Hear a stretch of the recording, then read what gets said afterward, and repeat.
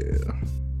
Courtesy of ballsports.com, Stitcher.com, iTunes, where you can subscribe to this lovely, wonderful, sexy podcast for free.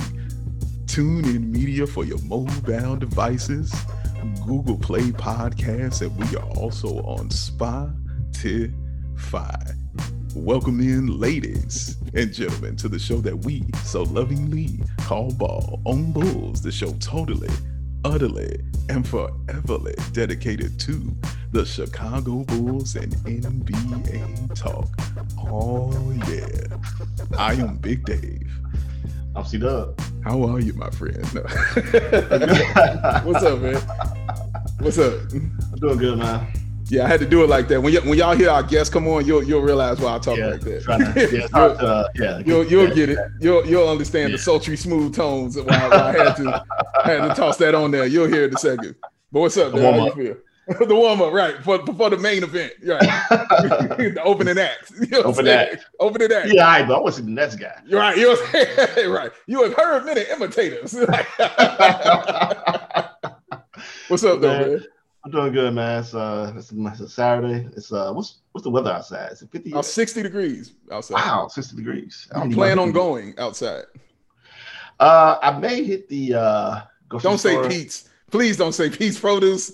You was about to say it, weren't you? You was about to say it. I'm a 20-year-old man. That's my Saturday run now. Go to Pete's. That's not an excuse. Get some orange juice and like some potato chips and a beer. And I told you this was gonna happen. I told you this was gonna happen.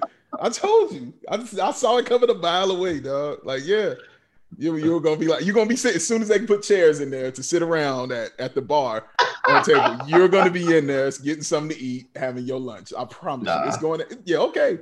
Well, I do about those 4 tables of food, which is piled on like a foot high every time we look at them. Like, one day, I'm gonna hit that roast. Yeah, you're gonna be food looking good as hell, man. I'm telling you, that's it. You're gonna be in there with like a group of husbands while their wife is, shopping.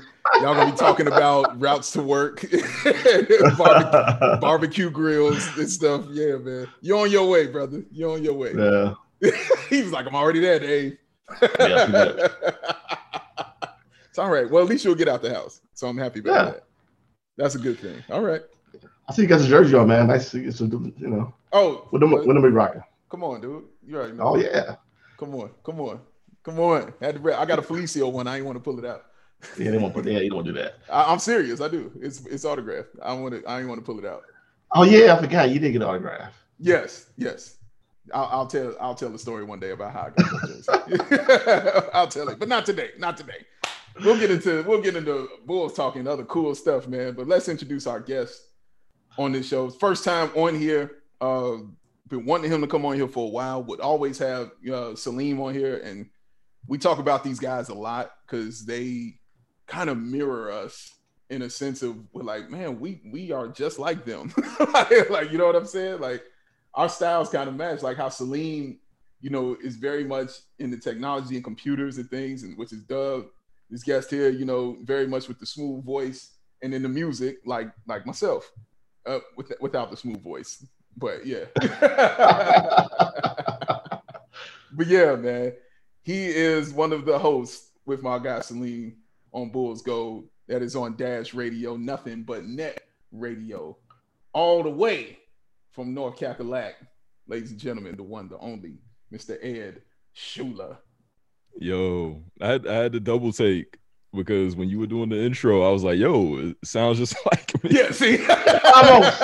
almost not quite. It was okay, but I was right there, Ed. I told you. It was smooth, very social. Yeah, man. Using the vibe, man. It was almost like we got the verses tomorrow with Isley and Earth, Wind and Fire. Yo, you could have MC'd that. They don't need Steve Harvey. Like, yo, get your player. What is gonna be? Man, Ed, you wanted to tell me something though. You said you wanted to say something about the Earth, Wind, and Fire versus battle, because last time we were on your show and I asked you who was going to win that battle, you told me Earth, Wind, and Fire was going to win, and I had said we are no longer cool and we can't talk anymore. But you wanted to say something today on the show, so I'll give you the floor. A lot has happened since I said that. The Bulls haven't won a game since the trade deadline. Since I said that, bad vibes there. But I was listening, like I always throw on my shuffle when I'm in the car, and like no lie, like just a string of records with Isley Brothers samples came on. So I went from Summer with Miami, Jim Jones, What's Between the Sheets sample. Then you go to Big Papa. Then you go to Lil Wayne, Receipt. When that joint came on, I was like, yo. I was like, yo, I gotta rethink this. When I heard I gotta hold on to my receipt, yeah, bro. Your love exists. I was like, man, hold up real quick. He said, wait a minute. Yeah, dude. I'm rethinking it, man. I'm like, at this point, I'm like 51-49 Isley, but okay, that could change any moment. So I don't know. Yeah, but I can't remember the DJ's name, but he just came out with just a quick mix of just Between the Sheets, but he played every song that sampled Between the Sheets. It was 140. 140. That's just one song though. Like I ain't even getting into Footsteps in the Dark and Today Is a Good Day by Ice Cube. We ain't even getting into that. You know what I'm saying? Yes. That's a lot of money right there, man. Yeah, that's what I'm saying. Like, yo, Ronald, like chilling, man. Like, he was like, yo, of course I don't gotta make no music, man. Y'all make it for me. Like, yep. And that's the greatness of it. Like, he don't even have to, and they still was having #1 albums in like 2003 of new music. You know what I'm saying? Like, no, it's the Isleys, brother. Like, it's not. I love Earth, Wind, and Fire. You'll be a fool not to love Earth, Wind, and Fire. Yeah, like they are a necessity. They are a staple, especially in the Black community. Right. Like, yeah. and when you said your argument, honestly, to be honest, when you said the argument, like, man, my two-step is different when I mess with them. And then I was listening to him, and I was stepping, I was like, yeah, he got a point. I was like, he got a point. You got a little bit more bounce in that two-step when Earth, Wind, and Fire come on. Honestly, like, yeah, I was like, I hear you. But it's not as urgent with the Isleys, man. I hear your point. I hear your point. But then Between the Sheets came on, and Footsteps in the Dark came on, and I was like, oh God. But you're right. It's your two-step versus like that immediate feeling you hear when Isley Brothers come on. It's like, yeah, because Isley come on, it's like I feel it more. It's like, damn. Mm-hmm. It hits you in the face. It's real close, man. But Earth hits you in the face, dog. Earth with it. Yeah, I know. Like, Jesus Christ, man. It's something about. That's some soulful stuff right there, man. Like, yeah, I know. It's that's the way of the world, man. Come on, dude. Like, about the Isleys, you was like, look, man, so many parents probably done like had. That was the moment when that song came on. That was the moment that they were like, yo, maybe we should do this child. Right. Quit your two-step and come over here. You know what I mean? Right. Like, put that down. Ain't no mystery. Like, you know what? Oh, like this, we could do that another time, man. Right. Like, girl, I know we ain't got no money right now, but you know, Ron said we gonna make it. Like, if it's just me and you, we gonna be all right. Enough of this singing. Let's make.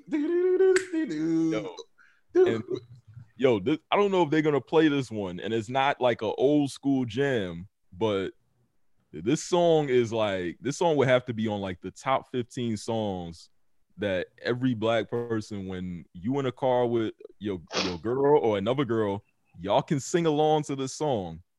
Contagious. Oh, just for one part. Just the back and forth part. Yes, that is one of the top back and forth like dialogue songs. Everyone knows that joint. Everybody, dog. What the hell is going on? Yeah. I judge, you start judging people off of that sometimes. Like when I drop that on a girl and she don't know what it is, I'm like, all right. You're like, wait, hold on. Right. I'll be like, all right. I thought she was different. Right. I thought you was special, girl. Like, where you from? Like, right. You know what I mean? You better be from somewhere else and not know that. Then I'll be like, okay, well, fine. You ain't from here. It's fine. That's cool. But no, you can't be from here and not know that. Like, how dare you? Because I'm about to catch a case. Everyone was catching cases. Dude put out a sword on the video. Come on, man. Dude put out a sword. Yeah, that is next level. Like, you're an OG if you pull out a sword on somebody. That's some up close personal stuff, man. Like, for real, dog. You expect that man to have a shield or something to protect him? Like, what are you doing? Yeah, Game of Thrones out here, dog. Like, come on, dude. I would have bounced too, man. I was like, oh shit, he put out the sword. Right, time to go, dog. It's been real. Yep. That's what I call personal weapons. Those are personal. You know what I'm saying? Like you try to get real intimate with somebody. You pull out a sword or a nice little machete. sword fight. Yeah, right.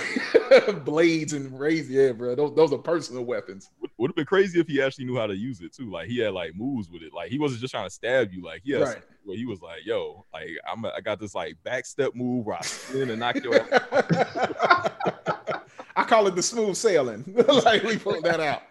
This is the real footstep in the dark because I'm a ninja on the low. You can't hear me coming, but I'm coming to get you. But yeah, dude, that's gonna be an incredible versus, though. It really is. Like I honestly can't wait to watch it because man, it's gonna be great. It's just gonna be great. I can't wait to watch it, man. But hey, before we get into Bulls, I do have questions for you. Before we get into Bulls, I want to ask you the same stuff I was asking Salim. Because the fact how you guys connected and the fact you guys don't even live in the same place, but still have this ill chemistry and still had this really great show. Like we heard Salim's version of how it came about, but I'd love to hear your version of how you guys came about, how this show came to be. Yeah, so all right, so we posted on Real GM for like the longest, man, and like I've been posting on Real GM since like I was in high school, man. Like this is how old it was. Like I lurked on there for like a year, but when I thought the Bulls were gonna get Pau Gasol, like I started like talking to people. Of course, they didn't get Pau Gasol, so you know it is what it is. But you know, you start posting on there like every day, like you replying back and forth to people all the time. Like me and him probably had like a ton of different interactions on there. So like, you know, he always had like really like, you know, level Bulls opinions, man, always real practical. And, you know, I was working on some stuff with like some friends, like locally, like just kind of like some video stuff. And like I had some audio equipment. I was like, you know, it's like all this like podcast stuff is kind of jumping off and, you know, there's a lot of Bulls stuff going on here. So I wanted to do something. So I reached out to him on Real GM and I think I had done like maybe 2 episodes by myself. But like, yo, talking to yourself is kind of crazy, right? Like, for like 30 minutes per hour, like that junk is tough, man. Like the people that do it, man, like, yo, more power to them because that junk, it's a skill. So, just kind of like reaching out and trying to get someone like just like real level, like as me, and like I reached out to him, and we did our first episode like maybe 3 years. It might have been 2018, I think, because I think it was when Wendell was a rookie and just got drafted. And yeah, from there, like it all went like real smooth. The first episode was like, it was different though, because I remember he was like a little nervous and he was telling me about it. He's like, yeah, you know, he's like, I always wanted to do a podcast, you know, and you know, he was a little nervous, but yo, we got like a good system going down and like everything's been real smooth. And yeah, like shout out Salim, man. Like he puts in a lot of work with the podcast. He's usually like the one that's like reaching out to people for like guests and different ideas and stuff like that. So yeah, like he's been great. So yeah, the show is just like taking off since then, man. Yeah, it's a really great show. It really is, man. I'm really happy for the success that y'all have because it's earned. You know what I mean? It's not just given. Like y'all earn that because it's really, really good, man. So absolutely. And some of our best episodes have been with y'all, man. So like that's been the fun part, man. And like, yo, the last episode we did, we predicted the trade deadline. So I mean, yo, that's a highlight right there, right? Well, yeah, we getting into that. There's gonna be some bragging on this episode. We definitely getting into that, sir. We definitely getting into that for sure. Have you all ever met face to face yet? You all ever had that happen? That's Salim. If I can go to Chicago one day, so I've been one time, and the time I went was, oh man, it was for my birthday, maybe like 5 years ago. It was Joakim's last game as a Bull when he like hurt his shoulder and he was running out the tunnel, and it's a crazy way to go out for Joakim. It is. Little did I know that would actually be the game that I would see in person. But yeah, man, I would definitely love to get to Chicago, man. And if we could do like me and him could do like a podcast like in person or something like that, at least once, that would be cool. But yeah, like right now I'm in LaMelo Ball City, man. You know, yeah, man. We just been doing the like we did like Skype, and then now we're on like Zoom doing it. So I mean, yeah, it works, man. Yeah, it's dope, man. Yeah, when we come down North Carolina, we'll definitely link because I definitely plan. I don't know what it is about North Carolina, but I just think I'm gonna love it. Like personally, I'm like, I don't know why, but I just It's like I was there years ago. Yeah. It's cool. Oh yeah, years ago. My uncle. It's like 8 years ago. Visited some family down there. Did you like it? Over there. You know what? With any city that I visit outside Chicago, what I miss is the city grid system, where there's a north and west, north and south, east and west. Otherwise, you get lost. So I appreciate that because, like, I'm like, where'd I go? How to get to your house? Uncle was like, oh well, go down the road, make a right by the big tree, literally.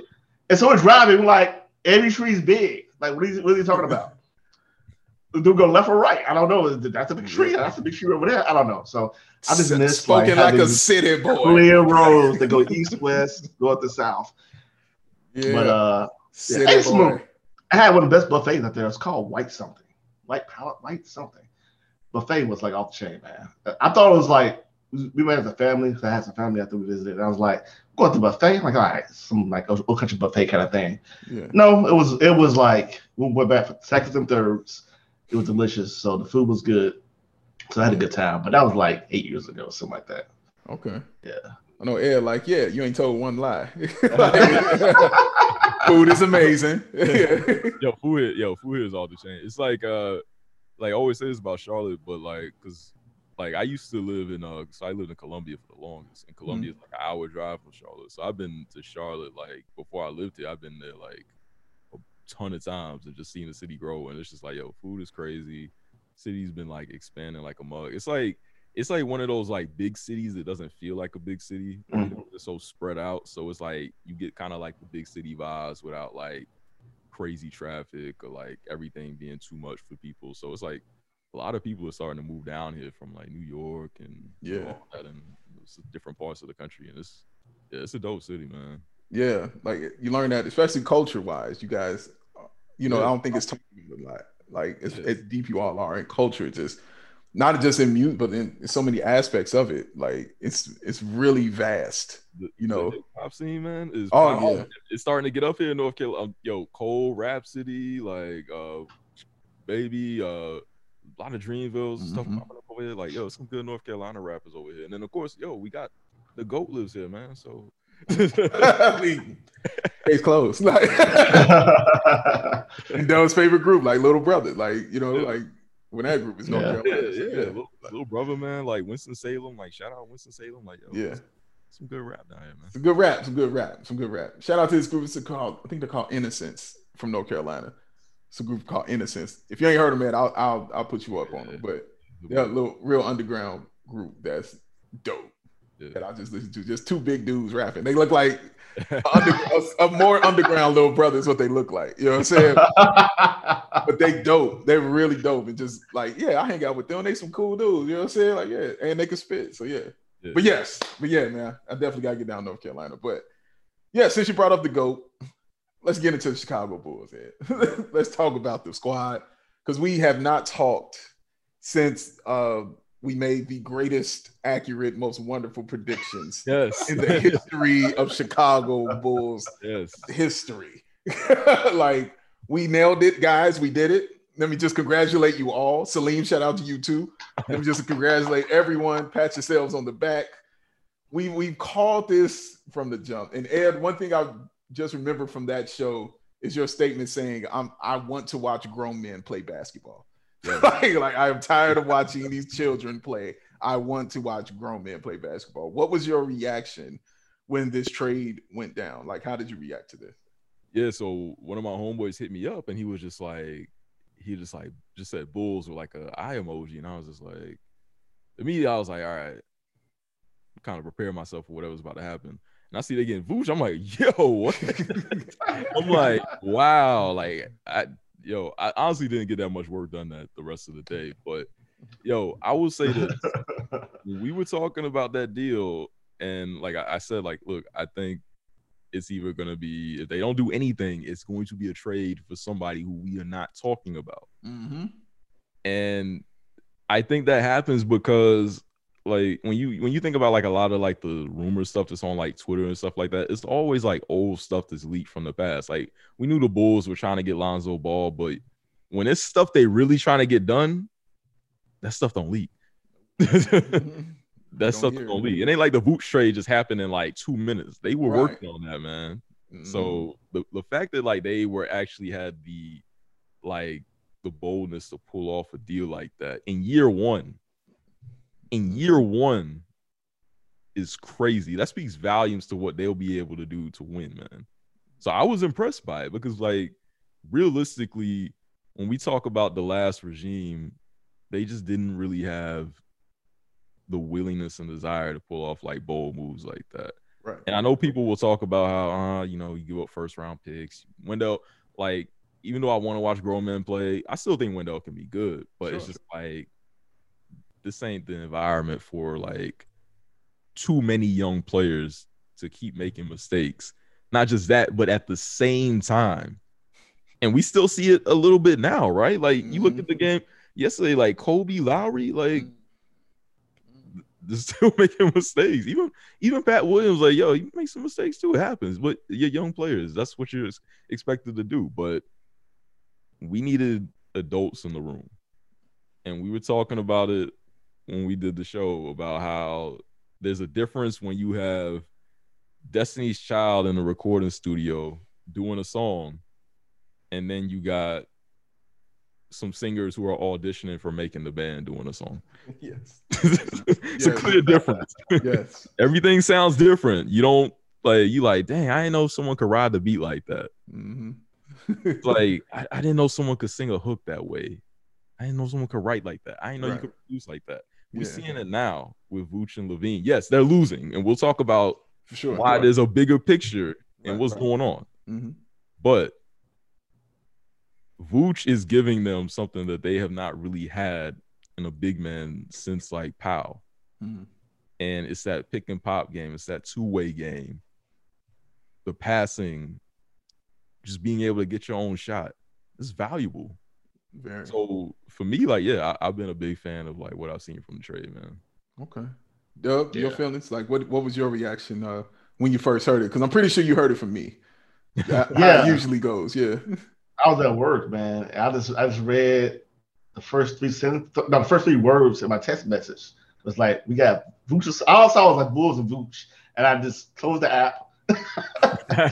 I ain't even look at the other things you wrote, Dave. I was like, we got Vooch. I'm happy. I was just like ecstatic because, you know, as a fan of the Bulls, you know, you have all these trades in your mind, and you want GMs to do things that you want them to do. And this is one of the few times where a GM actually does something you actually thought they were going to do and you want them to do. Like, I wanted them to have Vooch. Because I was like, all right. Because, like, Arturas, you know, he said plenty of times, he kind of says that he doesn't want to go through the draft. He doesn't want to build young and draft 7 all the time and try to build assets and trade and be young. He kind of said, I want to be in the hunt for the playoffs, win a championship. And having Zach accelerate his growth as a player only solidified that thought process in his head. Because Zach, I think, kind of like stamped the proof, like, okay, we could go for it.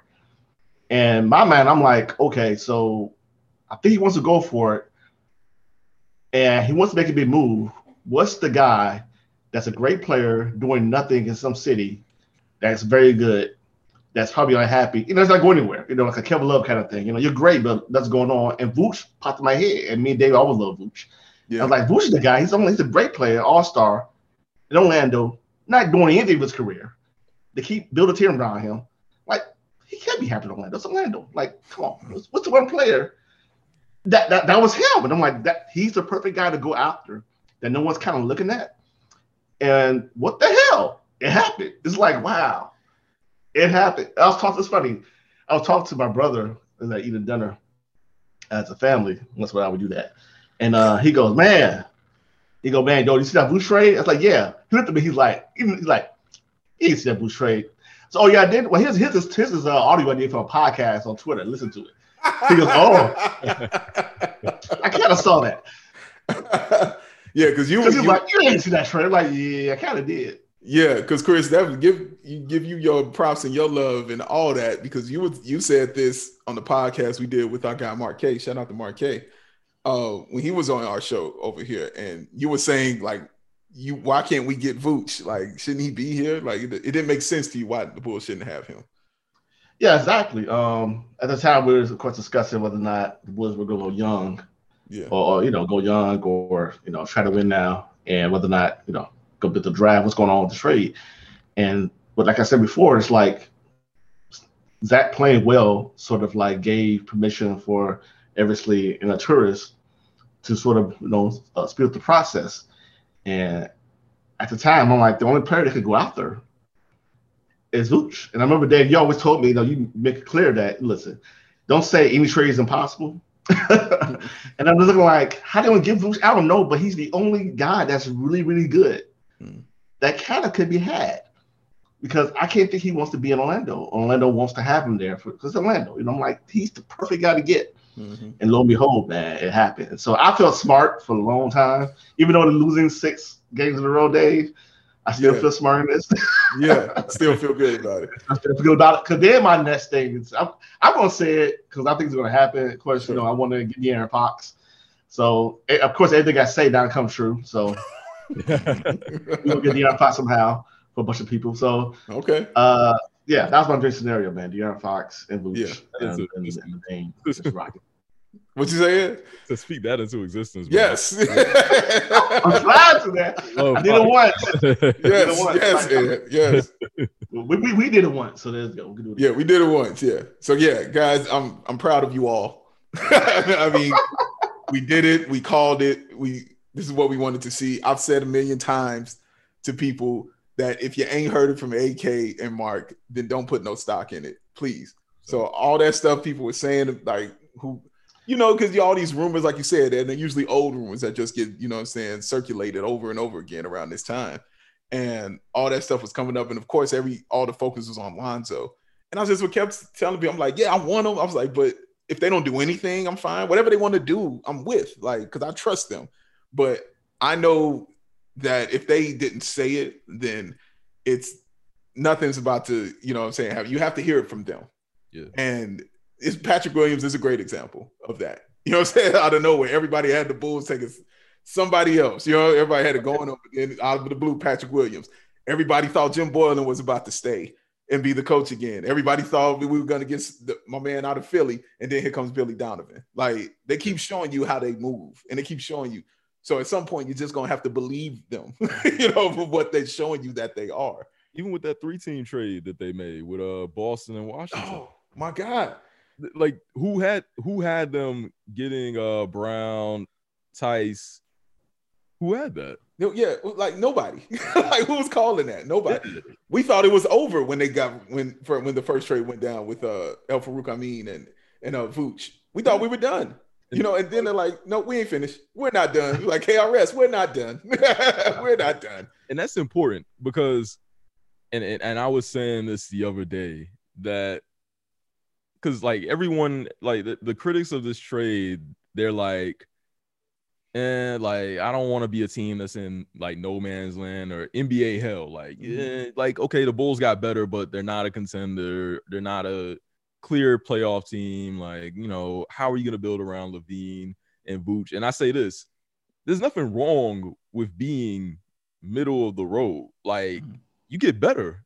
If you go from being bad to middle of the road, that's good.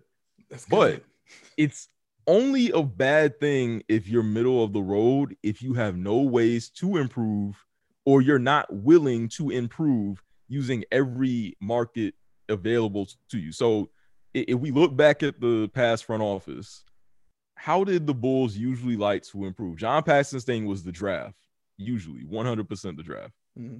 Didn't want to trade draft picks, never really traded. I think the only time he traded a draft pick was like Luol Deng, and I'm not going to count the McDermott deal because he traded 2 draft picks for like 1 draft pick. Yeah, so, and second round picks. They love giving up second round picks. Yeah. So he never traded a draft pick, like a first round pick, to acquire like just a proven player. Mm-hmm. Never did that.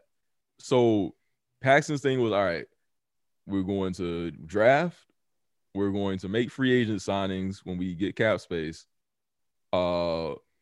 Maybe waivers, depending on, like, I don't know. But the Bulls didn't really like do a whole lot with their G League thing when it was becoming like a big thing. Yeah. And then they never made trades to improve the team. That was the big part, right? Correct. The trades they did make that improved the team, you think like to Salmons and Miller. And people will say that, but they forget that deal was about getting rid of Nocioni's contract at the time to shed space for 2010. It just happened that John Paxson bumped his head and stumbled into a really good trade and could spin it like, oh yeah, I did improve the team. Yeah, I meant to do that. Like, that's, of course I meant to do that. Like, so the fact that Eversley and Karnisovas said, all right, out the gate, first trade deadline is with the Bulls, made deals to improve the team through the trade market. That tells you everything. So they're going to be willing to exhaust each market to make this team better. Yeah. That's huge. And we'll get into it a little bit more when we talk about the losing streak, because there is a bigger picture here. Right. Correct. So but that's an excellent point. And I mean, does it improve your faith, or does it change your faith? Like, does it, elevate your faith in this front office? And I'll give that to both of you. I'll start with you, Doug. Like, does it elevate your faith in this front office, what you've seen with these trades, or is it still kind of the same about where it was? Absolutely elevates my faith. And to go back to what Ed was referring to, Basketball Hell, I think we were in with Basketball Hell. I think now we've gone up to maybe limbo, or is there another level above limbo? I don't know. But in limbo, like you're just waiting around to get out of hell, basically. Yeah. Well, yeah, because like you are a playoff potential team, so that's kind of hellish in a way, because you're always in and out the playoffs, which is what some people fear. We had the Tunnels on, and that's what, and one of his arguments against the trade was that, yeah, great, now you're first round and out all the time. I'm like, well, we can either wait for the 6-7 years to the draft, I'm 40. Or we see some playoff basketball. Like, there's only like 5 superstars in the league. It's hard to get them. So you either LeBron James or KD, or you're trying to beat the Detroit Pistons or Toronto and get one really great player for 1 year. Yeah. So, but I don't mind being in the playoffs. And to your point, Dave, about having faith, is that yes, we may be in the playoffs in the first round, but man, to the front office proving that they could be innovative, like the last dream, and they're not tied to the players they have. Now, of course, Patrick Williams, maybe they tied to him, but their willingness to be creative, and like you said, it tests all the markets. You know that every year, potentially, you'll get better, right? I didn't have that faith with the Paxson, the last dream. They didn't inspire faith in me that they were going to, make a dope move. We all we know was that they want to save money, to throw money at some player, and fly him in with being the Bull. But this move proved to me that they know what they're doing, and that every year they are going to exhaust all the markets to win. And a tourist has said he doesn't want to pick 7th anymore. He's done with that. So we know now, we're sitting there for next season. We're going to have faith that he's going to do everything he can. If he doesn't do anything, we know that he's probably done all he could do at the moment. We know he's maxed out, but the potential is out there to get better. So, yes, my faith has heightened in this front office. Yeah. So although the losing streak sucks, there's a bigger picture out there, not just for this year. I think half the team's gonna be gone next year anyway. So, fair. Ed, is it the same after this trade, or like you were like already knew they were dope, or did it kind of just elevate your faith? Yeah, like for me, it was like I believe in them. Because they're saying the right things. You look at the way AK built the team in Denver, and to me, it was like, all right, I can look at that and reference that for what they're gonna do here. And the fact that they were already went out and just matched the kind of philosophy that they were kind of using to build Denver, again, exhausting all the markets, that's big.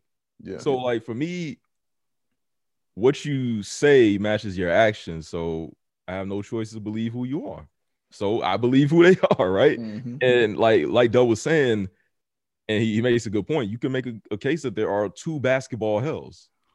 And what the Bulls were in, you think of a team like Sacramento, a losing team a team that just keeps losing year after year. The Kings haven't been in the playoffs since 2005 or 2006. Jesus. Like I think like MySpace was the primary social media at that time. Absolutely. Yeah, I think we were still downloading music like from Kazaa and stuff like that. Right, LimeWire. Yeah. Wow. Morpheus. Yeah. So something like 2005 or 2006. Kings have not made the playoffs for like 15 years. They have picked high in the draft for a bulk of that unless they traded their pick. They've got some really good players. I mean, you got Cousins and Fox out of that, but what have they done? Not much. Yeah. No, you're right. Like because I look at it like, the grass is green on the other side kind of thing. Yeah. So people always looking over and saying, oh man, we wish we could be that. Why we have to be stuck here? But nobody's looking behind them, trying to be the guys that are behind them, because the guys behind you are looking at you like, man, I want to be where you're at. Yeah. So yeah, I would love to be right now. Like, give me a first rounded out for the next couple of years. Like, yeah, okay, great. Like, because I know that it's building towards something, and that's okay. So that's not hell to me. That's growth. And maybe Bulls fans feel like that because of when we're used to explosion into greatness. You know what I mean? Like, we didn't really wait around for it. Most teams have to suffer, you know what I mean, and for a long periods of time, and then maybe get someone who can get you to a second round, and then you're just, oh my God, he got Paul George got the Pacers to the second round, Danny Granger, oh my God, like this is so great, I can't believe we got there. Whereas the Bulls, we suffered after winning 6 championships, and then we got a guy in Derrick Rose who just immediately took us from down at the bottom to all the way at the top of the conference. So there was 0 to 60, there was no still process, because even getting to the process of Mike being a champion, there was a lot of losing in first round playoffs going before we got to that point where we were like, okay, we're the best. You know what I'm saying? So it's like that. Like guys like me and Doug, we saw that struggle for the Bulls early on when Mike was here early on. Yeah. So a lot of people don't have that kind of ideology. You know what I'm saying? It's like immediacy, for a lot of people, like immediate, let's do it. We got a good player. Why aren't we here? And then the next year we got somebody good. Why aren't we here? Why aren't we here? This is hell. I'm like, no, hell. We watched 99 to 2004. That's hell. You know what I'm saying? And Doug made another good point. Like how many legitimate superstars are there in the NBA? Like what, 5 maybe? About 5, yeah. Yeah. About 5, maybe 6, yeah. And if you go back the last 30 years, the majority of NBA championships have been won by some combination of Michael Jordan, Shaq, Kobe, LeBron, and Dwayne Wade. Yep. Think about that. So it's like, if you're a fan, and granted, we would all love to see the Bulls win a championship, but if you're a fan who's thinking like, all right, every move I make is got to be judged. Every move the Bulls make is got to be judged off the parameter of like championship, whatever. Right. Like nothing the Bulls can do is going to give them a favorable chance at winning a championship. Mm-hmm. And yes, if the Bulls tank, it's like there are a number of ways to build a good team in the NBA. Yes, you can build a good team from tanking. It can happen. You can build a good team off not tanking. Yeah. You can build a good team just from making trades. Like it can happen in a multitude of ways, but tanking is definitely the riskiest format because so much is out of your control. Mm-hmm. Where, especially now with the current lottery odds, where it's like you can tank and have the worst record in the league and you can end up with the 5th pick. Yes. There's a high chance. There's like what? It's like a 50% chance. Like it can happen. It can happen. So like that immediately screws up your pick. And it's like you think back to I'll reference my hometown team, Charlotte. Yeah. The year they won 7 games, I think they went like 7-59. It was the lockout season, right? Worst record in the NBA by far. Who was the top prospect in that draft? Anthony Davis. Okay. They did not win the lottery. New Orleans did. Mm-hmm. So the Hornets went from the best chance to get Anthony Davis to we're drafting Michael Kidd-Gilchrist at number 2. Yes. It's a heck of a drop-off. Yeah.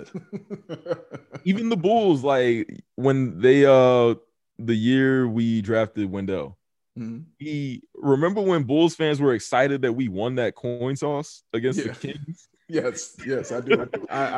I do. And then the Kings ended up getting the number 2 pick because they lost the coin toss. Mm-hmm. So the Bulls lost the coin toss. They would have got the number 2 pick. Yep. And they would have been in position to draft Luka Doncic, despite everything that happened that season, right? Yep. I'm just saying, it's so much that's out of your control. It can go right or wrong. Whereas AK is saying, look, we have Zach LaVine. He's a legitimate star. We have some decent vets. Let's get some more guys, and let's take our chance building piece by piece, exhausting these markets and seeing if we can build a team that can get back into the playoffs. And each year we'll try and improve. Like, we don't need to tear this down to build it back up. Right. There's things here where you can already do something. Correct. There's a foundation here already. Yeah. Go ahead. And what am I hearing is, first of all, we tried the other way for like 18 years, whatever. It hasn't worked for us. Yeah. Right. But what I'm hearing from you, Ed, and you kind of, what's coming to my brain is that it's control. Arturas can control the assets he has. Right. He can control what he does with the players, the contracts. He can't control a coin toss. He can't control whether or not this top 5 rookie is going to be good in the NBA. He can control a veteran that he knows he can play and control the contract. So I think, to your point, I guess from their standpoint, the front office is like, hey, I want to deal with something with assets I can control. I know, I already know. I don't want to gamble and risk, take a high risk on something on the unknown and hope and pray something, because we've seen it before. And so, so I'm all down for a philosophy where the front office feels like they want to take control of what they have, the assets they have, and they can eliminate the risk and sort of steer themselves to, steer their own future and have control over what they do with their properties and their assets and the team and the contracts in general, instead of praying and crossing their fingers that God is on you, the basketball guys are smiling upon you this year in the draft. So I'm all for this approach, because we've seen the other approach and it hasn't worked at all. So I'm down for it, man. Go ahead. Yeah, no, 100% agree. Like, it's just there's ways to get creative with the cap. There's ways to hand out good contracts. There's ways to make. We just saw with a 3-team trade. They in a way, you could say they sold high on Gafford and Hutchison while also buying low potentially on Troy Brown and also getting Tice for like a half season rental. Yeah. Like there's different ways to think about like adding talent, and that's what you need to do. Like they're showing an ability to get creative. They're showing an ability that they're not attached to players just because they're here and fans love them and like, oh, we believe in their potential. Like, yeah, Wendell Carter could be good in Orlando, but AK is like, look, all right. That's not right. That'll be good 5 years from now. That's great. Yeah. Awesome. You know what I mean? Great. And some fans will be like, yo, you see what Wendell is doing in Orlando, man. He's been really great these 3 games. Oh, those 11 points. Yeah, it's like, look, I agree that Wendell can still be a good player. Of course. In Chicago, there were a lot of signs that was not happening. Mm-hmm. And in Chicago, there were also a lot of signs that you need to build around Zach LaVine while you still can. And adding an elite center in Vooch, that's going to open the door to some other moves that can make sense. So no question. Good. No question. I kind of see them as I kind of see this as a mini Utah, with Jokic and Murray. Yeah. So I don't know Denver. Thank you, Denver. Mm-hmm. Utah. Just played them. Jokic and Murray, with Zach and Vooch. Yeah, that's exactly what it. That's exactly what it is. And you can see that's kind of what he's building. And yeah, man, like even talking about Wendell, like when I see, and he played great. I watched that game last game, that overtime game. I watched it on League Pass, and he played great. But it's like I said last year. I said Wendell would be better off the bench, and everybody crucified me for it, tried to get mad at me for saying that. I'm like, no, he clearly likes it when it's not on him. Like some players, like my dad used to always say, you're different when it's on you. Like it'll be shown when it's on you. So when it was on him here, he would fizzle, when he was starting. I was like, well, take him out, put him on the bench, let him dominate the second unit, because he obviously is talented. So let him dominate the second unit, because there's all something up here in his head that ain't working out right. So Let's get that going. And what is he doing? Yeah. You on something, because there's a difference between playing in Chicago and playing in Orlando. Yes. Huge difference. You like in Orlando, you move to Orlando, buy a home. Yeah. Go about your day. Go to Disney World. Like, you know what I'm saying? Like, Disney World, you stop by Walmart, get your groceries. Yeah. Play ball. Chill on out. Right. And you play ball. You do that in Charlotte here. Like, yo, you get traded to Charlotte, like, yo, you can find a home. Yeah. Good neighborhood. I could recommend you multiple ones. Right. Nice grocery stores near them. People might recognize you here and there, but right. Like, and then overall, you cool. Right. Yeah, show up to Spectrum Center, play ball. You in Chicago or New York or LA. Yeah.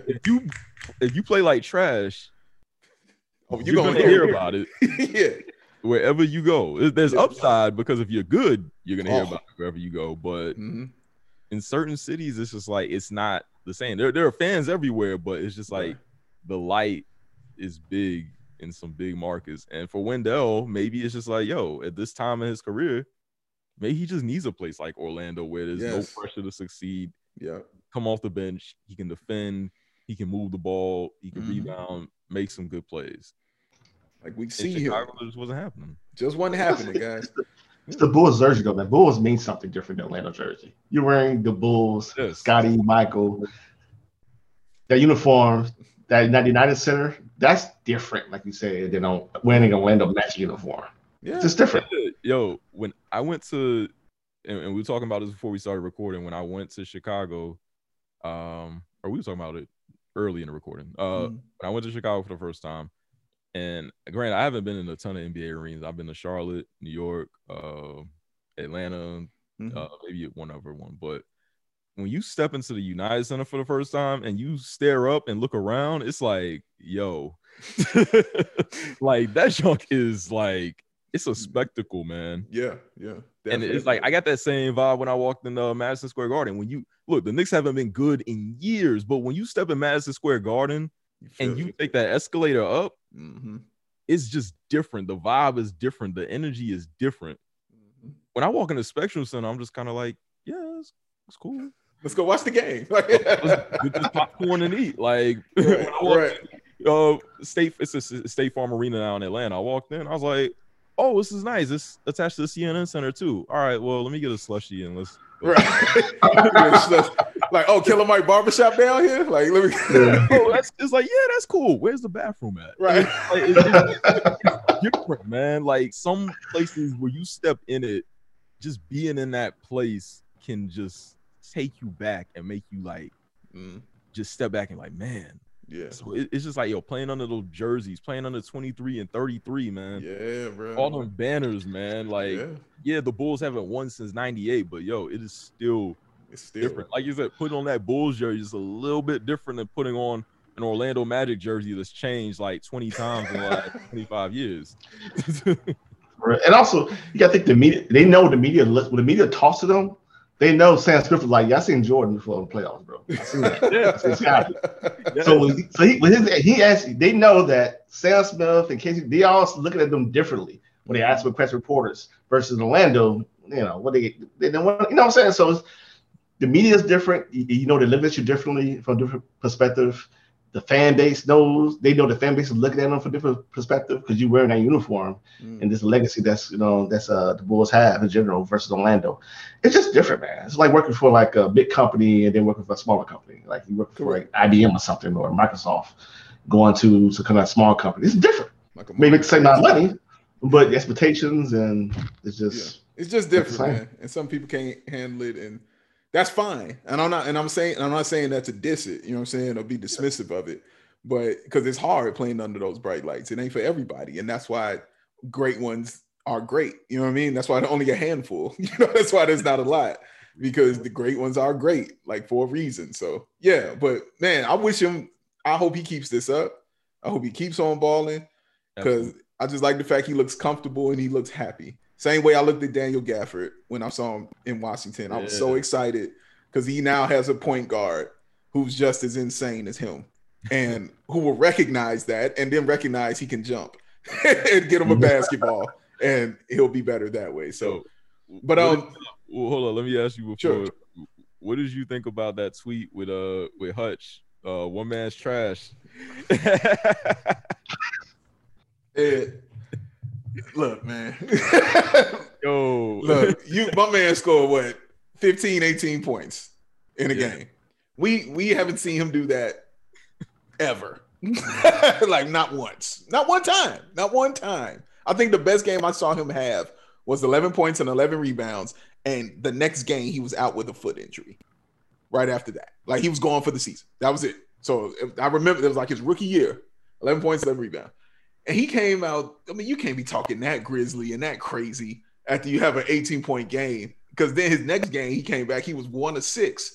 You know what I'm saying? Like, so what's that? What trash is that? Like, and that's why I told Matt, I was like, look, one man's trash is still the trash for the government to pick up. So I don't know what he's talking about.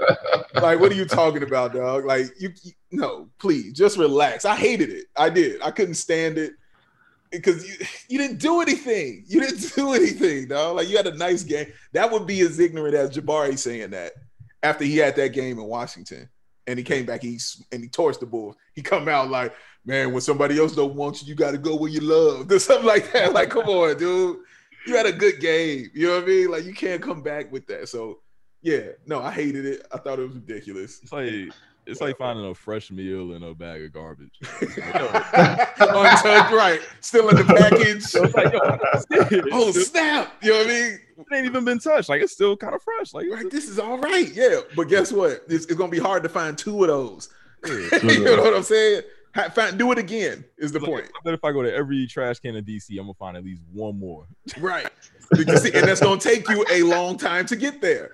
So it's gonna be a definite gap between this one you found and the next one that you get. He might find it before when he come back to play Chicago. He might find it for the revenge game. He might find it then. Yeah, they're gonna be definitely revenge game vibes going on with Washington and with Orlando because we definitely have both those teams coming up. So that's gonna be interesting. But let me talk about this because we've been teasing it for a minute. The Bulls with this long losing streak that they've been on, like 6-game losing streak. Now, I'm sure, guys, we knew when they went on this West Coast swing, we didn't expect them to, be awesome or come back with a bunch of wins. They're playing the best of the best. I guess I'll start with you, Chris, because you feel a little differently.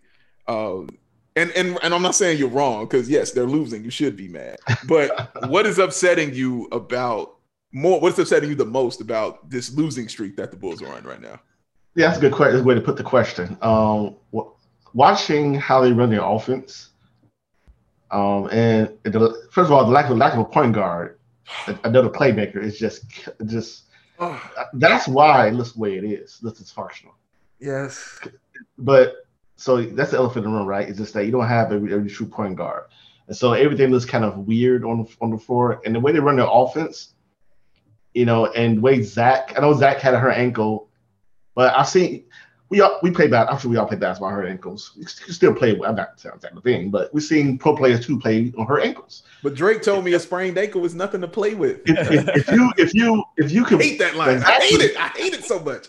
Go ahead, though. I'm sorry. No, that's okay. You can still play on a sprained ankle. Of course. What are you talking about? That's what I'm saying, right? Because like he still play well, and Zach was doing things on the floor that wasn't good for the team. I felt like his ball handling was off. The passes making to continue the offense or to initiate the offense. The way he's run, pick and roll, taking bailout shots. I'm like, that has nothing to do with sprained ankle. Yeah. You know what I'm saying? That's just playing basketball. And like, I didn't like the way he was playing because you have Vooch on your team. You have to.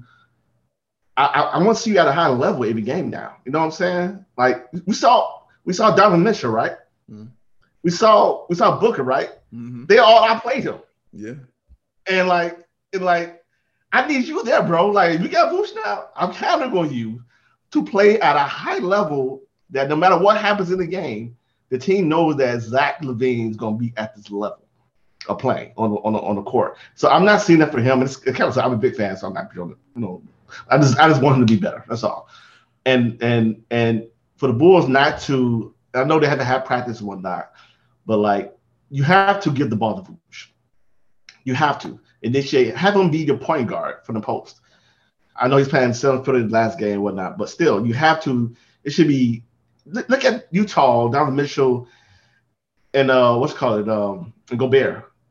They're pick and roll all day. Mm-hmm. You just post a Vooch all day, run pick and roll Vooch with Zach LaVine a ton of times. That's your offense, man. This because you got guys like Lowry out there on the wing, can't create off the dribble. You got Sato slow, can't do anything off the dribble. You got a point guard out there who's got a point guard. So your playmaking has to come from Vooch and LaVine and their interaction on the floor a lot of the time. Mm. And I've not liked what I've seen from the Bulls as far as like getting Vooch involved earlier, how they run the offense. And what I've seen for Zach LaVine, how's he working with Vooch and his playmaking on the floor the last like 4 or 5 games since the All-Star break. To me, it's not quite been up to level as I want it to be. So you're saying Zach LaVine can't play basketball and he's terrible? Is that what we're saying? He's an awful human being, Dave. Yeah, I know it, man. I hear you. He also should stop. I don't know what's this shooting fadeaways. What are you doing, Zach? Go to hold up with somebody. And I dare you, miss a layup on her ankle and drop 25 points. But you know what I mean. I know exactly what you mean. Because he's played well. Yeah, and not scored before. Mm-hmm. And so I'm seeing him. I'm taking bailout shots, fadeaway 3-point shots, run a pick and roll, then throwing the ball late to the guy. I'm like, what are you doing? Like your 5 seconds going away, and you have you're the point guard, and you wasted 5 seconds of trying to throw a ball in the post when the guy's not posting up. Mm. Like, what are you doing? Like, why are you still here doing that? Yeah, why are you still here? We've seen you doing that for years. Seeing the floor. You this year he improved seeing the floor in offense. I know you got a new guy on the floor, but that should make it easier. He's reverting back to not seeing a step ahead, as far as how they play the offense in there. So that's what I'm saying. That's why I'm kind of a little upset with the losses. I just want to see better play from him and Vooch in the offense. So okay. And let me ask you, so what is your takeaway from this losing streak so far for the Beloved? Like, what's your biggest takeaway that you're seeing from it? So I think Dub was making good points here. Mm-hmm. For me, my biggest takeaway is that this team is healthy now, right? Like, everyone's healthy. All right, but this team is healthy, but this team is incomplete. This team is in progress. Like right now, like, I'm moving into a new home. And if I'm moving into a new home and there's stuff about the home that I don't like from the past owner, it's like, all right, I'm going to gradually take care of those things over the next, 6-7 months, maybe a year. Mm-hmm. But right now, it's like those things stand out to me. And that's kind of how I feel about this team right now. Like, Lowry's in a new role off the bench. Lowry's not going to be here next year. That's for sure. Right. Patrick Williams is still playing the 3, but Patrick Williams is a 4. Mm. He's probably going to be a 4 next year. There's other things you can look at. Point guard, we mentioned that. We know they want Lonzo Ball. Lonzo Ball could be a Bull next year. Yeah. This team right now, yes, they do want to make a playoff push, but we still have to keep in mind that even though this playoff push is valuable, they are looking at next year more so, because I think that it's tough to switch up like a core mid-season and expect it to work. And that's what the Bulls essentially did. Or maybe not even a core, but they switched up kind of like the main build of how this team was. They got rid of Wendell. I mean, Hutch and Gaffer weren't really playing, but when you add a big time piece like that, I feel like you're shifting how you want to build this team and you're putting more of the direction in. So we already knew that they were kind of leading up to this way. So while I do think that the flaws are valid, and there are some concerns about rotations with Billy Donovan. I think in the Utah game, there was a split minute where they had Markkanen, Tice, and Vooch on the floor at the same time. I don't know what's going on here. Right. I think Patrick was at the 2, so I was losing my mind with that. But I keep reminding myself now that, look, this team is trying to find chemistry. They made a big mid-season trade. What we're seeing right now is not the finished product. Yeah. So there's more to come, significantly more to come, I would guess. Yeah. This is just what we have right now. Right. What we have right now is still flawed. So like if we were saying to ourselves, all right, keep this version of this team for the next 2 or 3 years, I'd be like, whoa, wait, no. Yeah. It's more is coming. So I'm just trying to keep that in mind. We could make the playing game still. Yeah. It's still a possibility. Like, and that's another question. Before I get into that, let me say this. When they made the trade, the people wanted the immediacy of success. Listen, that stuff can happen when you get a new player on your team that's an all-star and it gels immediately and that's good. The difference here is it's not just one player, guys. They got 5 new players. 5. And we're still trying to figure out where everybody needs to be. Like, because we know what Vooch needs to be, and we know what Theis needs to be. But where's Troy Brown Jr. going to be? Where's Javonte Green going to be? Where's Al-Farouq Amine going to be? So we have to figure out what these guys can do, because that's what you saw last game, kind of, when they played Utah. That's why you just saw Vooch and you just saw Daniel, because their roles are now defined. They know exactly where they're needed and what they need to be for this team. They're defined. So everything else that was going on last was just going around them trying to figure out who fits and what works and what doesn't.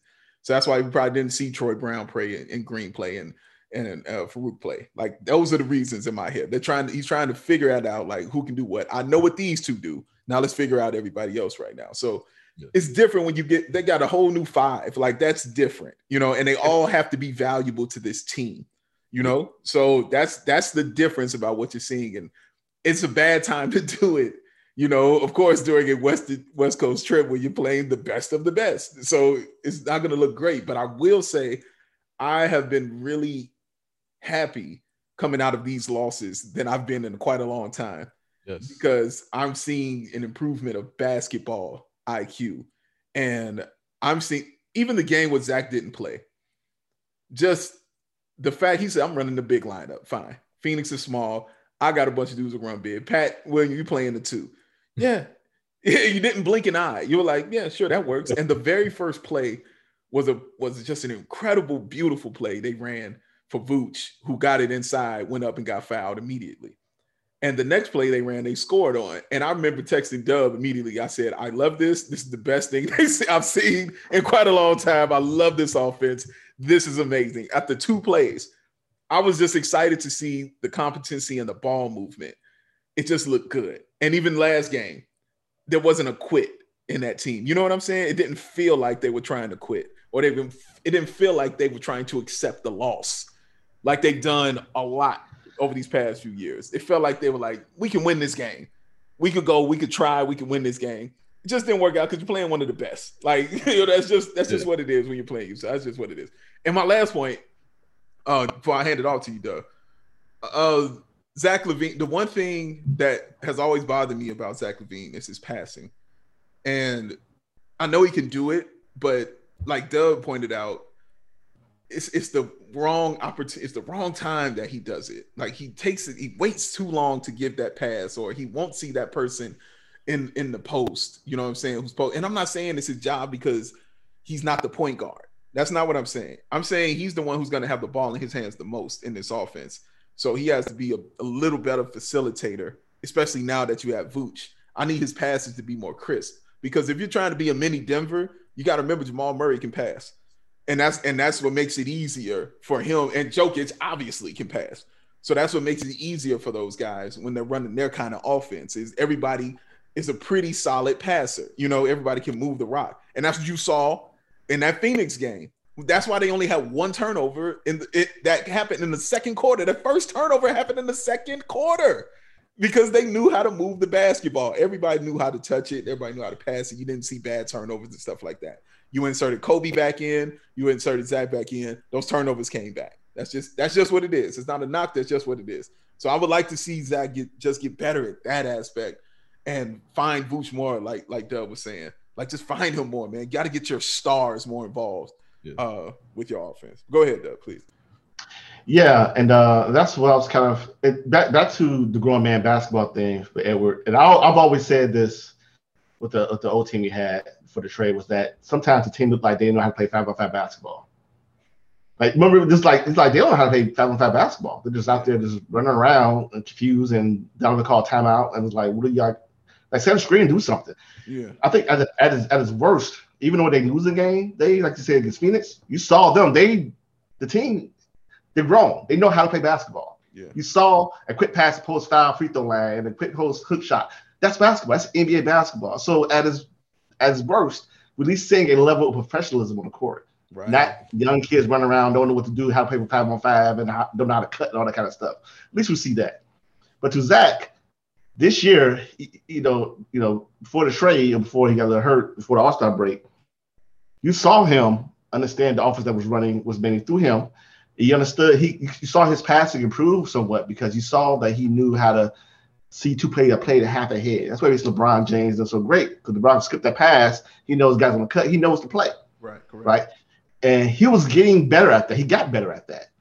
Since the All-Star break, he's regressed. It's like he doesn't see ahead. He's a tick, like you said, Dave, a tick slow in the pass, a tick slow in knowing what play people are supposed to be or going to be on the floor. And that's upset me with his play because you can't play like that when Booker, I know Booker has Chris Paul, but Booker's just off for 40 points. And these other guys, these other All-Stars he plays are playing at a higher level than him. Now, I want him to reach. I need him to do that. Yeah. So it's just a point where he does it at times. Maybe I ask for too much, of course. But I just want to see a better play for him. I think what we're asking is for a point guard. Like, yeah, exactly. And you know what's funny about, but I don't call me crazy. Going with the front office with the Turns and Eversley, they might not be going for ball. I mean, maybe not. For Griffin, I know people say you can't trust what Griffin says, but I'm hearing that Ball actually doesn't want to go. He's actually happy that whatever. I don't know. Great, but I would not be surprised if they don't get Ball. You know, didn't they say that about Vooch? Yeah. They said he wasn't going to be traded. They said he ain't going nowhere. Vooch is going to be. I knew that. You remember that? We had that discussion, though. Yeah. They were like, he ain't going nowhere. He's be here. He's staying right there. Whatever. Go ahead, Ed. You wanted to add. Go ahead.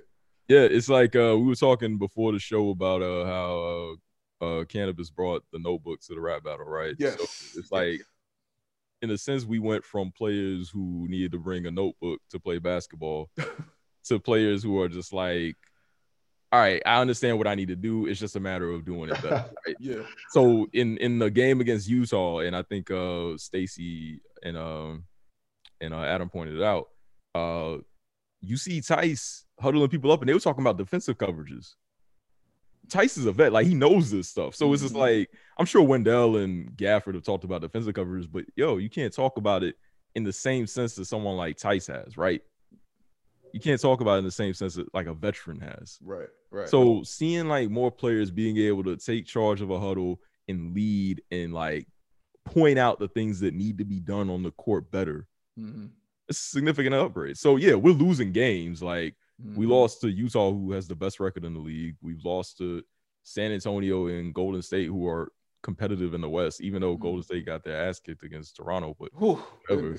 Yeah, but it's like, and then we lost to Phoenix. Phoenix has been really good this year. Yeah. And we lost all these games on the road since the trade. Right. And then we play the Nets next on the road. Yeah, we play the Nets. So it's just look, it's a bad draw. Yeah. So we can't look, losing sucks, but we can't just look strictly here and say, all right, trade hasn't worked. It's going south. Like, Bulls are playing teams better than them that they probably would have lost to anyway, right? Yeah, about 20. Without these dudes being here. Yeah. They would have got destroyed with that. But it's been more entertaining though, because like you said, you're watching players who know what they're doing.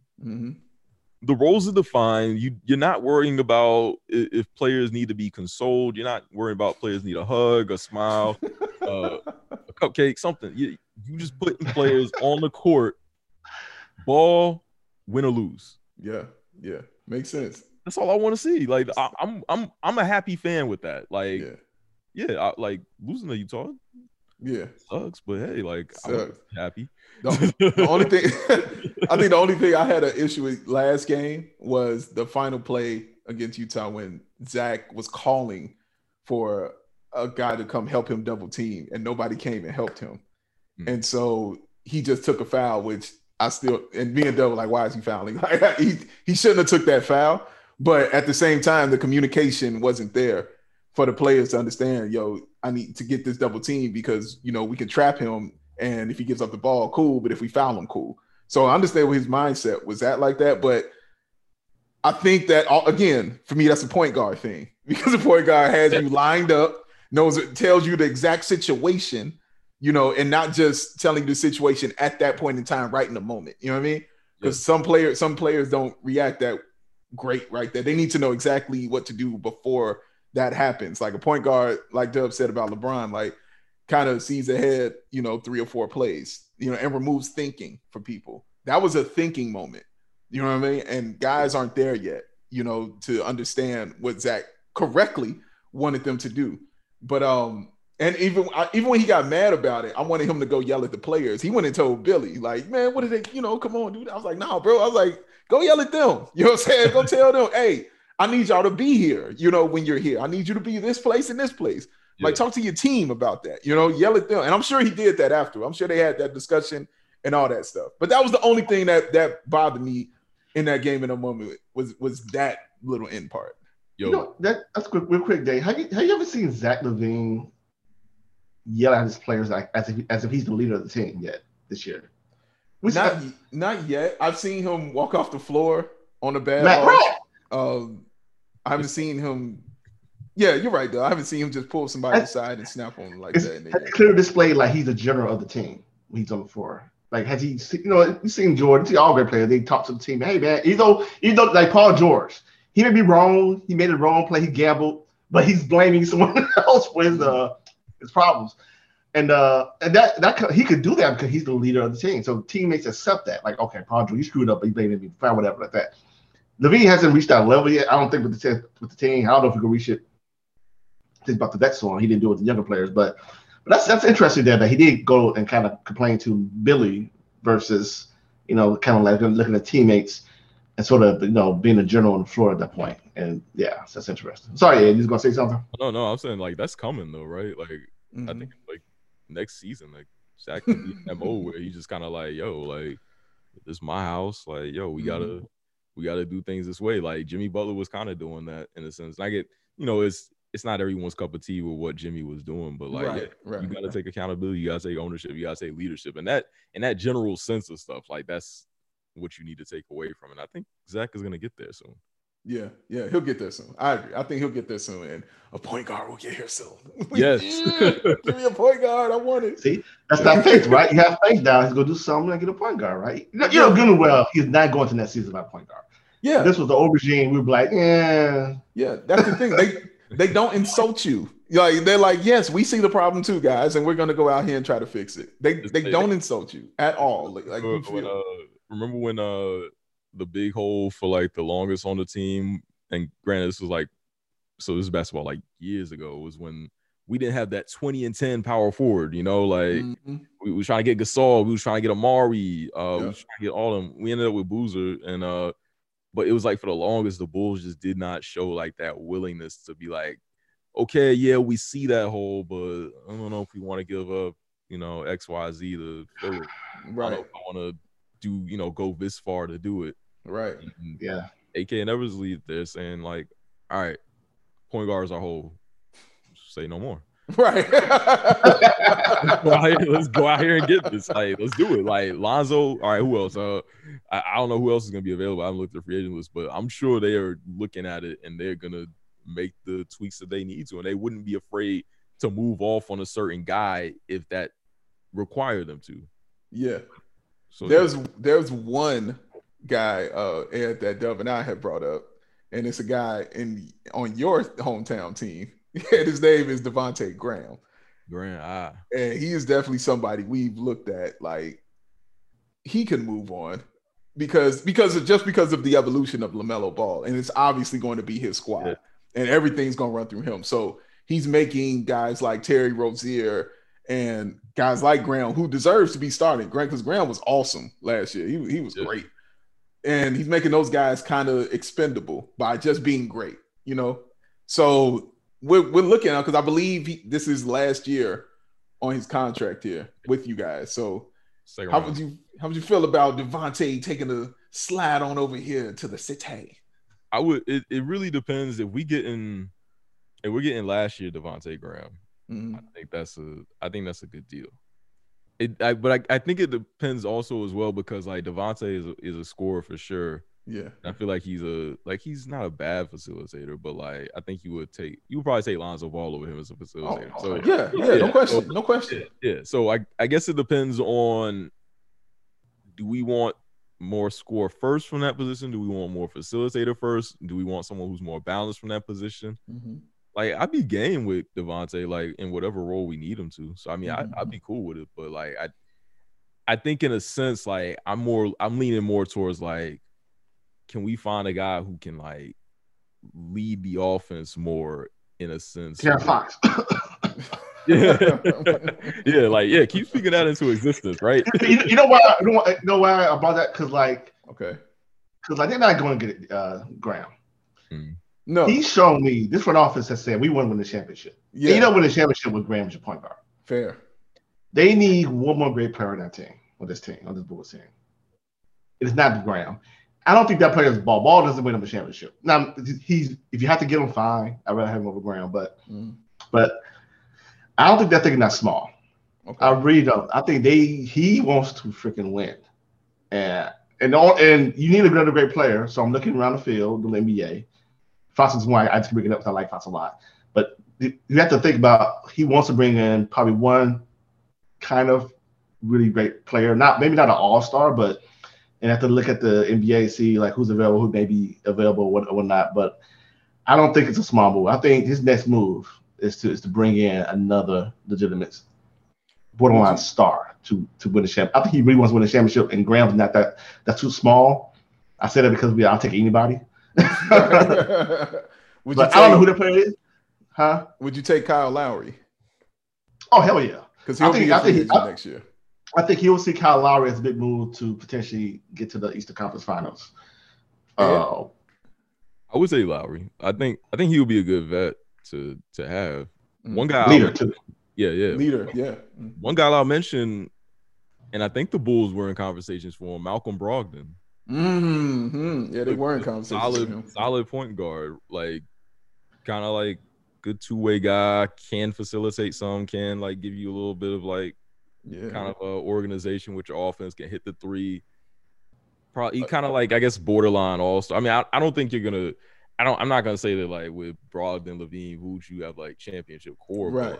Of course, right. I think he's a good like third, fourth guy to really have in your lineup. And yeah, if he was our backup, then I would be awesome. Is how I feel about Malcolm Brogdon. Like, if I had a point guard, no, I'm saying on this team he'd be the starter. I'm not saying Satoransky and then Malcolm Brogdon. That's not what I'm saying. I'm saying in the sense of if I got Kyle Lowry or if I got Lonzo Ball and I got Malcolm Brogdon backing them up, then I'm gonna be like, yo, we're awesome. I'm gonna be like, yo, we're awesome. I don't think he would start over. That's wow. That's interesting. He's 20 and what, 8? What did he do? 28? I think he's like the same age as Zach almost. He's either 26 or 27.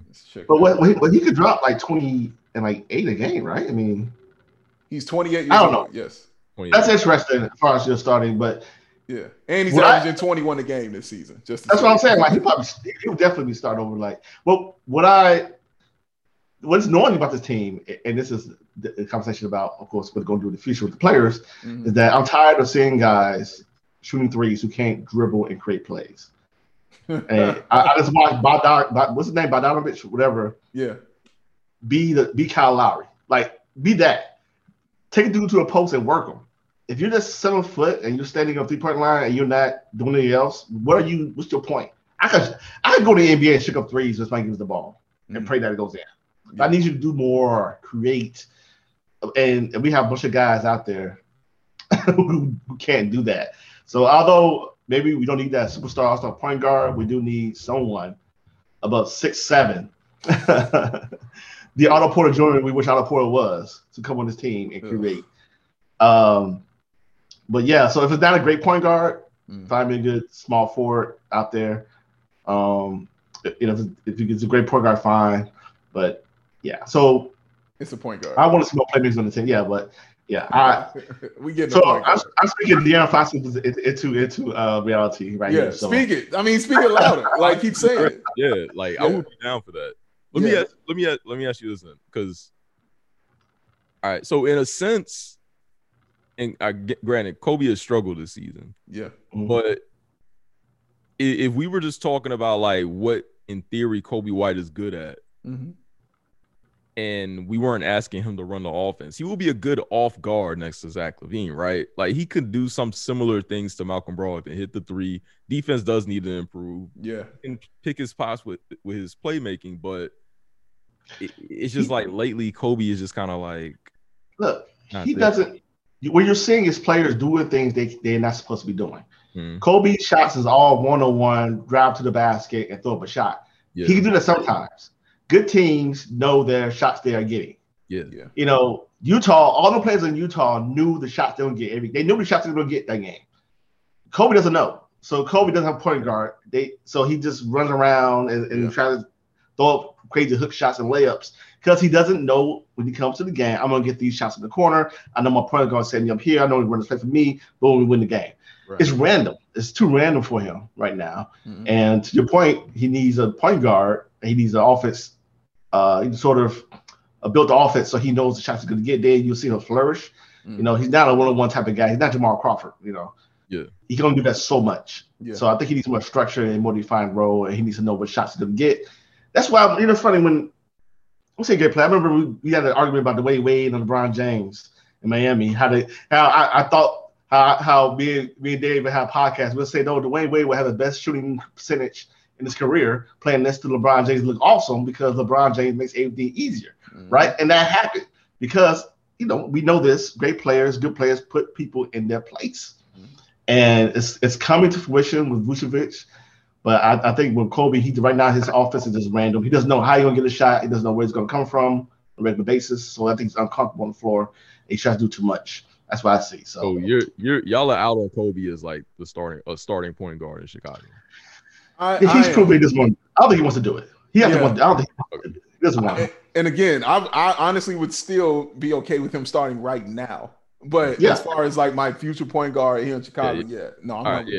No. Like I'm in the same boat as y'all. I'm just throwing it out there. Like the chances were maybe like 20% maybe to start the season, maybe a little higher. I don't know. But now it's kind of like, I don't even know. Like, I don't think he wants to be a point guard, really. I mean, I think he tried to do it because they told him to do it. He's like, I give it a try. The challenge, like any player worth his salt would do. I'm trying to make the team. The coach told me to do this, and I'm going to do it. When we be a great point guard, fine. I'm going to do everything I can to be that. And he tried, and it struggled with that. He's better when he's scoring than becoming a facilitator, but sometimes he would try to be a facilitator first and then score. It's not going to work like that for him. So it's really bad when he's not scoring.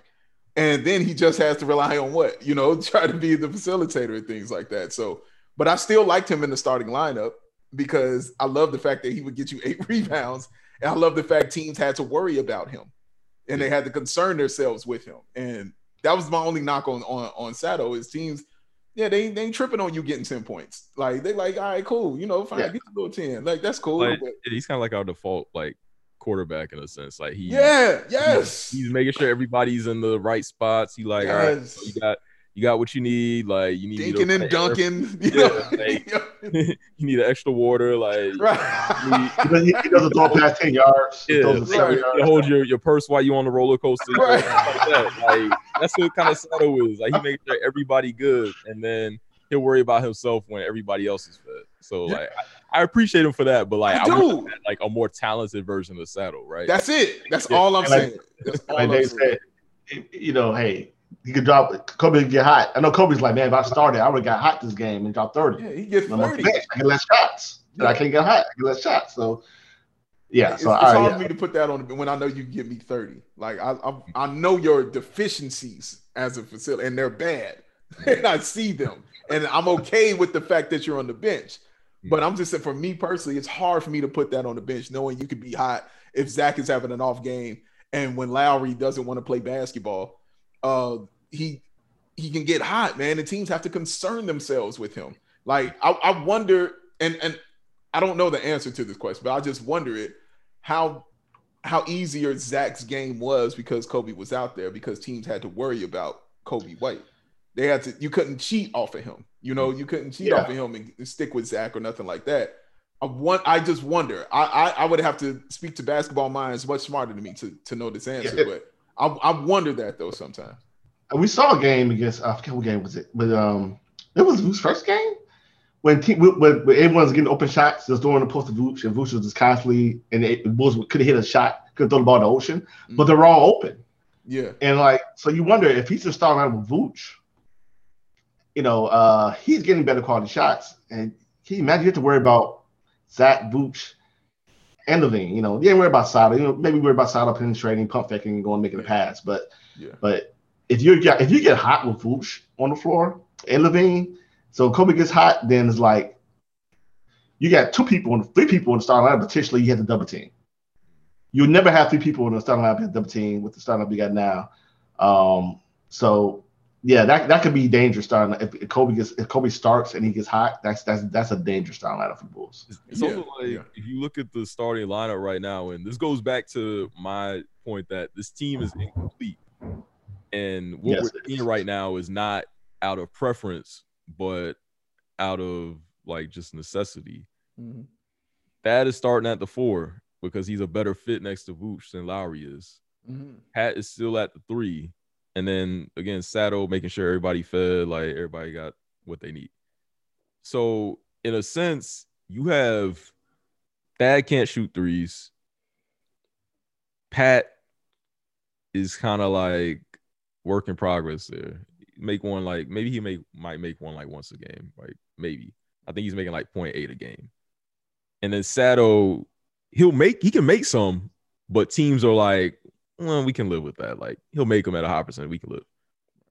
So essentially, you have 3 guys out there that if Zach has the ball in his hands, it's 3 guys that either you're not really worried about making the 3 or they can't make the 3.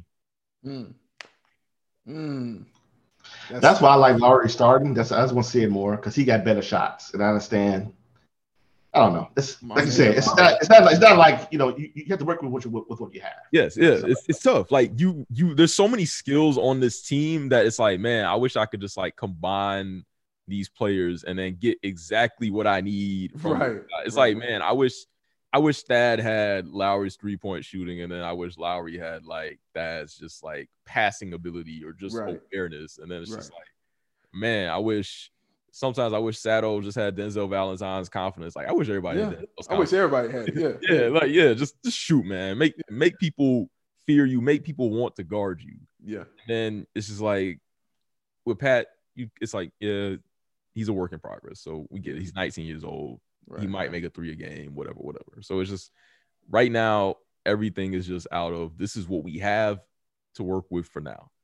Yeah. But it's just really flawed. There's really no perfect way to wrap what we have into one great thing. Yes. There's no perfect way for it. So it's just unfortunate. I like how you say it because it's in essence, you're the Bulls have a great set of screwdrivers, high-end, incredible, great screwdrivers that they can use to get this screw in, and it takes a long time when all you really need is a drill.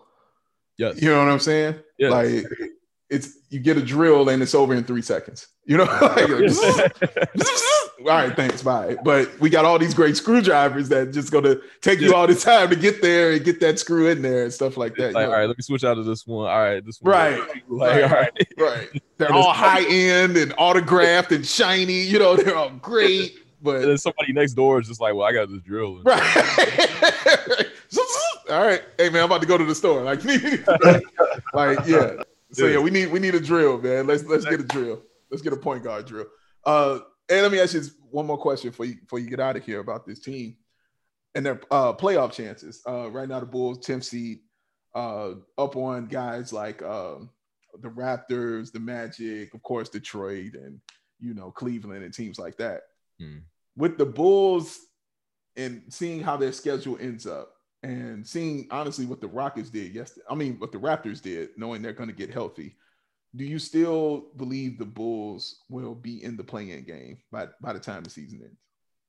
I'm starting to believe that only because it's like, how many games up are they on Toronto right now? It's like, I believe they were 2 for the longest, but after Toronto winning, I'm gonna assume it's 1 now. So, but okay. I'll double check right now. Yeah, they're both Bulls 19-28. Raptors are 19-30. Yep, there it is. Yeah, it's so we have one game. Mm-hmm. It's gonna be tough. They can make it, but in a sense, it's like, because neither the Bulls or Toronto have been like really, really good. So it's almost like, in a sense, you feel like the team that makes it is just the team that held on to the rope just a tiny bit. Correct. So rather than the team that just grabbed more rope. Right. You gotta think. Yeah. You gotta think Toronto's gonna play way better because they're just a professional team.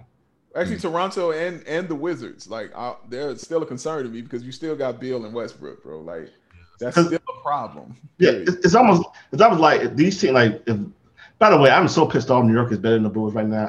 Come on now. I can't have them like. I can't have the Bulls. The Nets get better than the Bulls. That's what Tibbs does, man. That's what he do. That's what he do. But you got to think, if Boston and Toronto, and even the Wizards play their best game, especially Toronto, they're better than the Bulls. Yeah. If they peak. Toronto, 3 teams. Yeah. The Toronto, maybe. Yeah, 2 superstars in the Wizards. I don't know, man. Like, come on, really? That should be better. But especially Toronto, even Boston. You know, at their peak, disappointing. They're better than the Bulls. Yeah, Boston don't have peak and still they have a better record than the Bulls right now. So their chances are looking very slim. It's gonna be tough. It's gonna come down to like the last couple games. I mean, I think they can. It just depends on how quickly these new pieces gel. They definitely need Garrett Temple back for sure. He's become a big part of a team. Defensive value. Defense, yes. Yeah, defensive value, can make a 3-point shot. And again, we're just going back to it depends on how these pieces gel. You change your team. Yeah. Your team is changed but still incomplete. So you're working out a necessity with things that you don't really want. So how quickly can all of that gel to make a playoff push? You're probably gonna need you probably need to beat a good team at least. The record against teams that are 500 or above is not very good, but the record against teams that are bad is really good.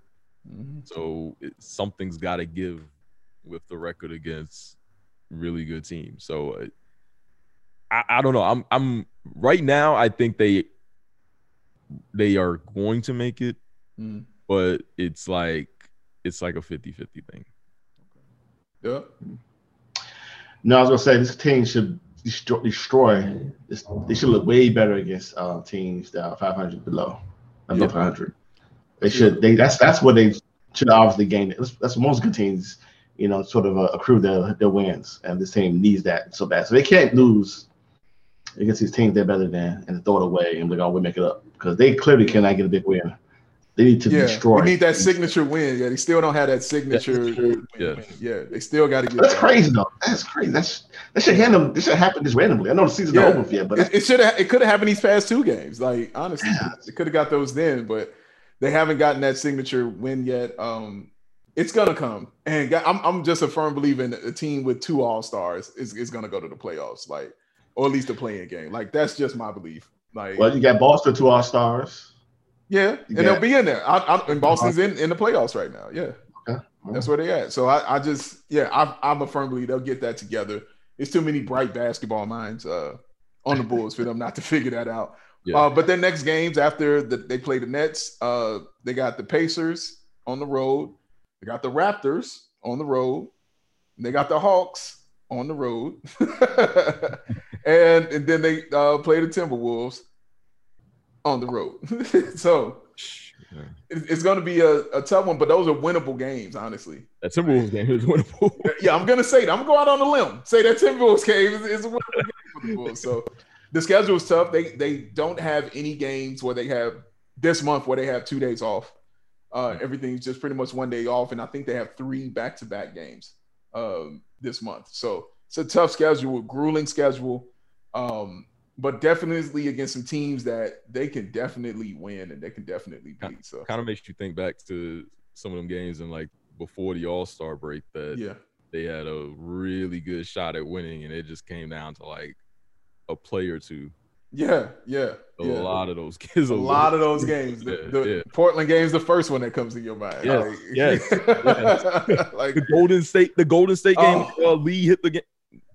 That's 2 wins right there. That's 2 wins right there. Yeah, that you should win. That again, that's stuff that happens to teams that are young and still learning how to win. Those are the losses that you take.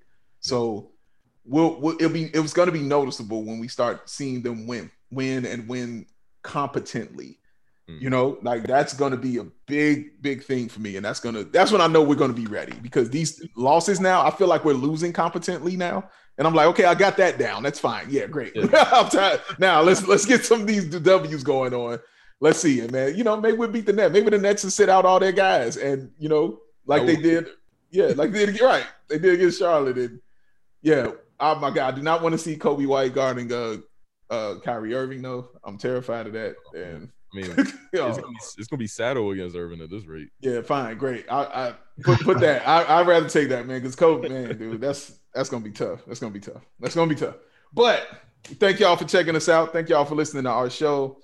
Thank y'all for enjoying it. You can check us out at ballsports.com. We're everywhere you listen to podcasts. I promise you, if you have a podcast feed on the wheelchair that you're in, we're on that joint. I promise you that. And you can check us out anywhere, and we are also on YouTube. Yeah, man, Dave, you pretty much hit it on the head, man. Ballsports.com, BLWLsports.com. Also, Twitter. Check me out at Ballsports1 on Twitter. Check Dave out at Ballsports on Twitter. And man, that's about it. Say it. No, you didn't say it. What you doing on YouTube, Doug? Oh, you mentioned YouTube, man. You got. What do you do?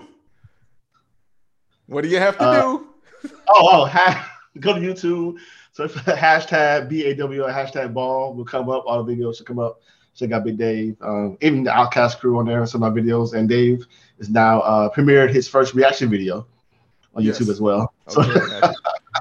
Yes. And like and subscribe. That's what they'll want to say. Like and subscribe. Hit that bell on the video. And Ed, bro, we appreciate you.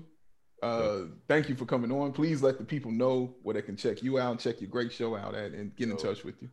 It's been a blast, man. Like I said, our best shows have been when y'all have been on this, so we appreciate y'all showing love back, man. Y'all know what it is. You can find me, Edward Schuler Jr.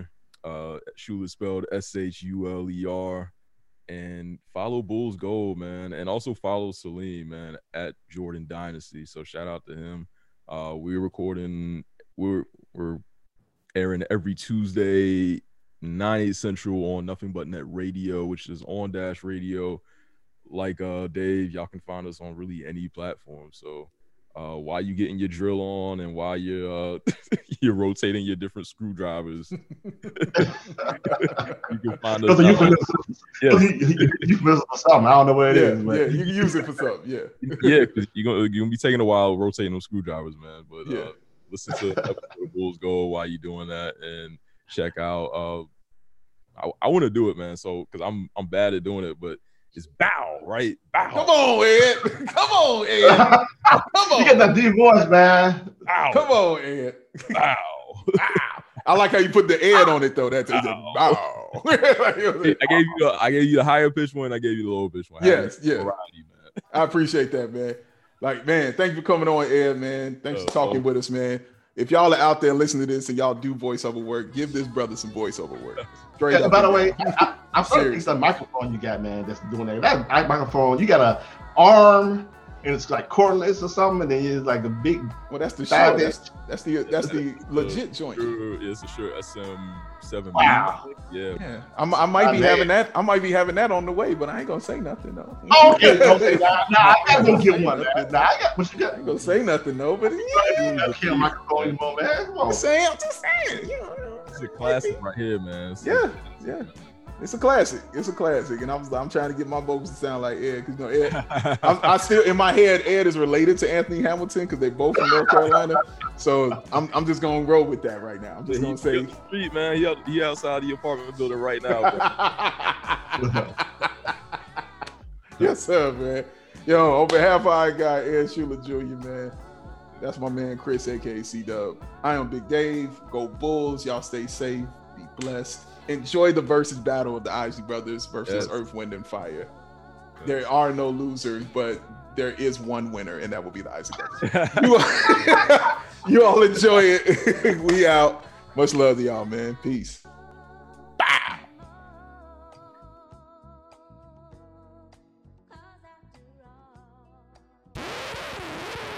Yo, man, Earth, Wind, and Fire might show up tomorrow. Like, yo, bro, listen, they showing up. You know what I mean? They got a good 13 to 15 joints. Okay, yeah. But the problem is them deep waters. That's the issue. When you get to them deep waters, because they're going 20, and the Isley Brothers can put out. I'd rather have a compilation they can just play joints from, and they're like, that's 15.